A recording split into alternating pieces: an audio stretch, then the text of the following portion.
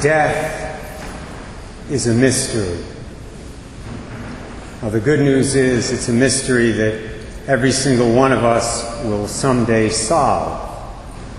Bad news is we won't be around to tell anybody about it. When I use the word mystery here, I'm using it in its theological sense. Theologically speaking, a mystery is a truth that we can know something about, whatever God has revealed to us, but which we cannot understand completely with our finite human minds. And that's the way it is with death. There are certain things, thankfully, that God has made clear to us about the end of our lives here on earth. He's done that through the Scriptures, through His written Word, and through His church. But there's a lot about death and its aftermath that we don't know. A lot that remains hidden from our mortal lives. As I indicated a few moments ago, there's only one way to find out that information. And I presume that most of us are not too anxious to have that enlightening experience anytime in the near future. So I will focus this morning on what we do know. My homily today will be about some of those aspects of the mystery of death that we do understand, some of the aspects that God has revealed to us already. I'm also going to deal with some of the erroneous ideas about death that I've encountered in certain Catholics and in others during my 32-plus years of priestly ministry. The first point to be made in this regard is that although some people blame God for the existence of death, He's not the source of it. He's made that very clear to us. As today's first reading from the Book of Wisdom puts it, God did not make death, nor does He rejoice in the destruction of the living. For He fashioned all things that they might have being. God formed man to be imperishable. Death became part of the human experience only after Adam and Eve sinned, in response to the temptation of the devil. God didn't do it. It's not God's fault. As the writer of Wisdom puts it, but by the envy of the devil, death entered the world. So if we're going to blame anybody for death, we should blame Satan. Rightly so. God, as we say in the Creed, is the Lord and giver of life. He's not the dealer of death. It's precisely because He's the Lord and giver of life that He sent His Son to die on that cross 2,000 years ago for us. Jesus said, I have come that they might have not death. He said, I have come that they might have life and have it more abundantly. Jesus also said, for God so loved the world that He gave His only Son, so that all who believe in Him might not perish, might not die, but might have eternal life. When Jesus refers to dying in that last verse, of course, He's not talking about physical death. He's talking about spiritual death, the death of the soul, what the Bible often calls the second death. Physical death, the first death, is unavoidable. We all know that. It's one of the residual effects of original sin. The second death, on the other hand, is avoidable. It's avoidable by the sanctifying grace that has its source in the cross and resurrection of Jesus Christ. The grace that comes to us for the first time in the sacrament of baptism and is preserved in us by a life of faith and a life of charity.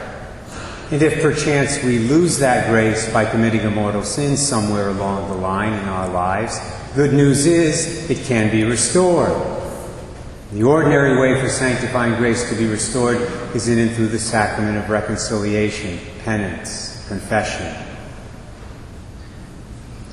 The condition of our soul at the time of death determines what happens to us afterward. In death, our soul is separated from our body. That's what death is. It's a separation of body from soul. Our soul is then judged by God. And according to how it's judged, it goes to one of three places: heaven, hell, or purgatory. Now, those who go to purgatory are assured of their salvation. They're on their way to heaven. and they know it. That's why there's great joy as well as great suffering in purgatory.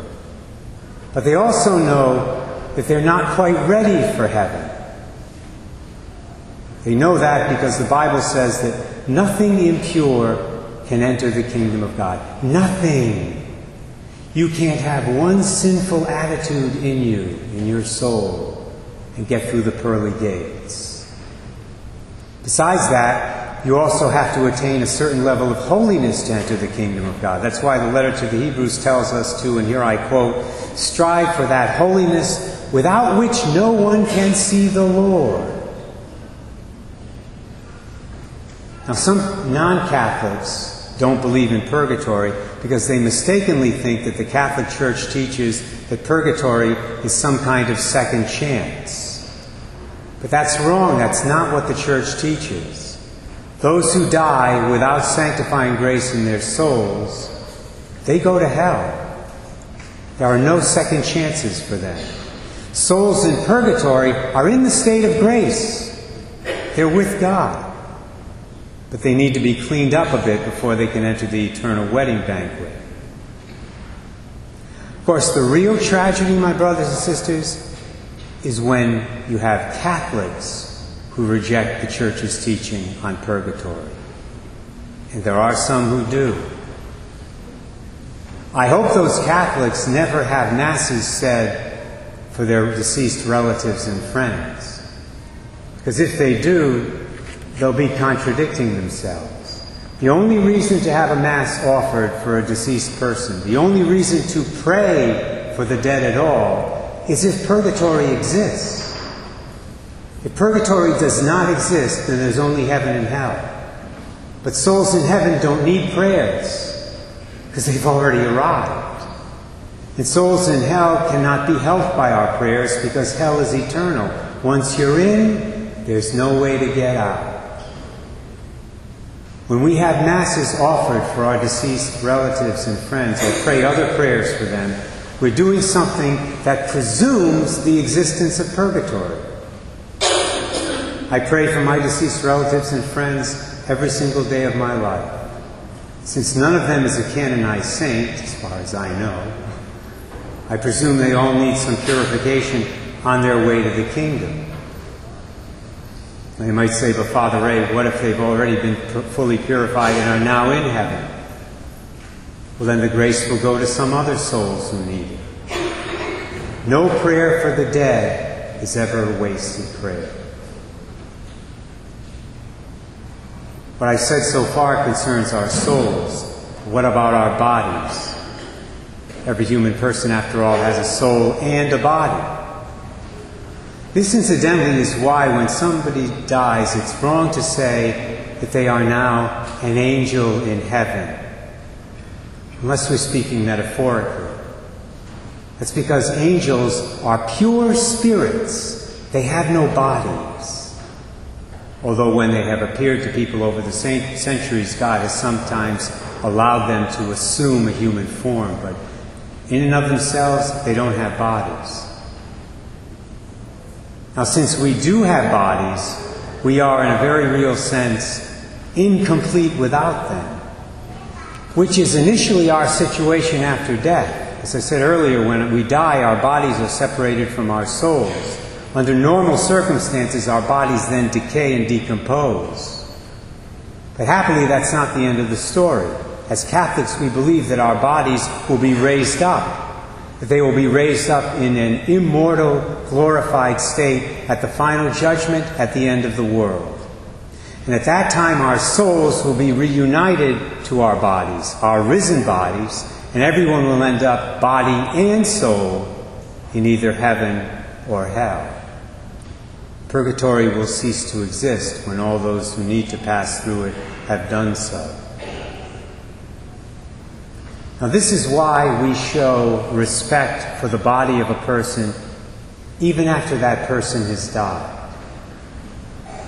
Their lifeless physical body is still important because it foreshadows the risen body that they will have someday for all eternity.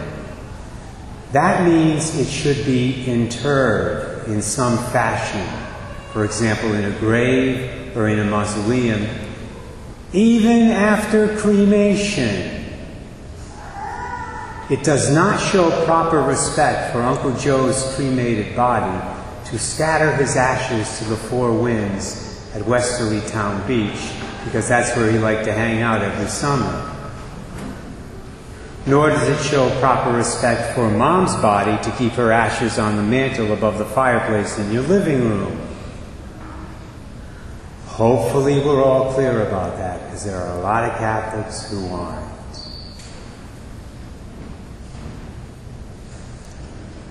I was trying to find a way to conclude this homily on the mystery of death. And lo and behold, I came across a little story that a parishioner had emailed to me 15 years ago. Saved it. I knew I'd use it one of these days. Let me read it to you now. I think it will end things on a positive note. A sick man turned to his doctor as he was preparing to leave the examination room. And he said, "Doctor, I'm afraid to die. Tell me what lies on the other side." Very quietly, the doctor said, "I don't know." "You don't know? You, a Christian man, don't know what's on the other side?" The doctor was holding the handle of a door, on the other side of which came a sound of scratching and whining. As he opened the door, a dog sprang into the room and leaped on him with an eager show of gladness. Sounds like Father Najim's dog. Turning to the patient, the doctor said, "Did you notice my dog?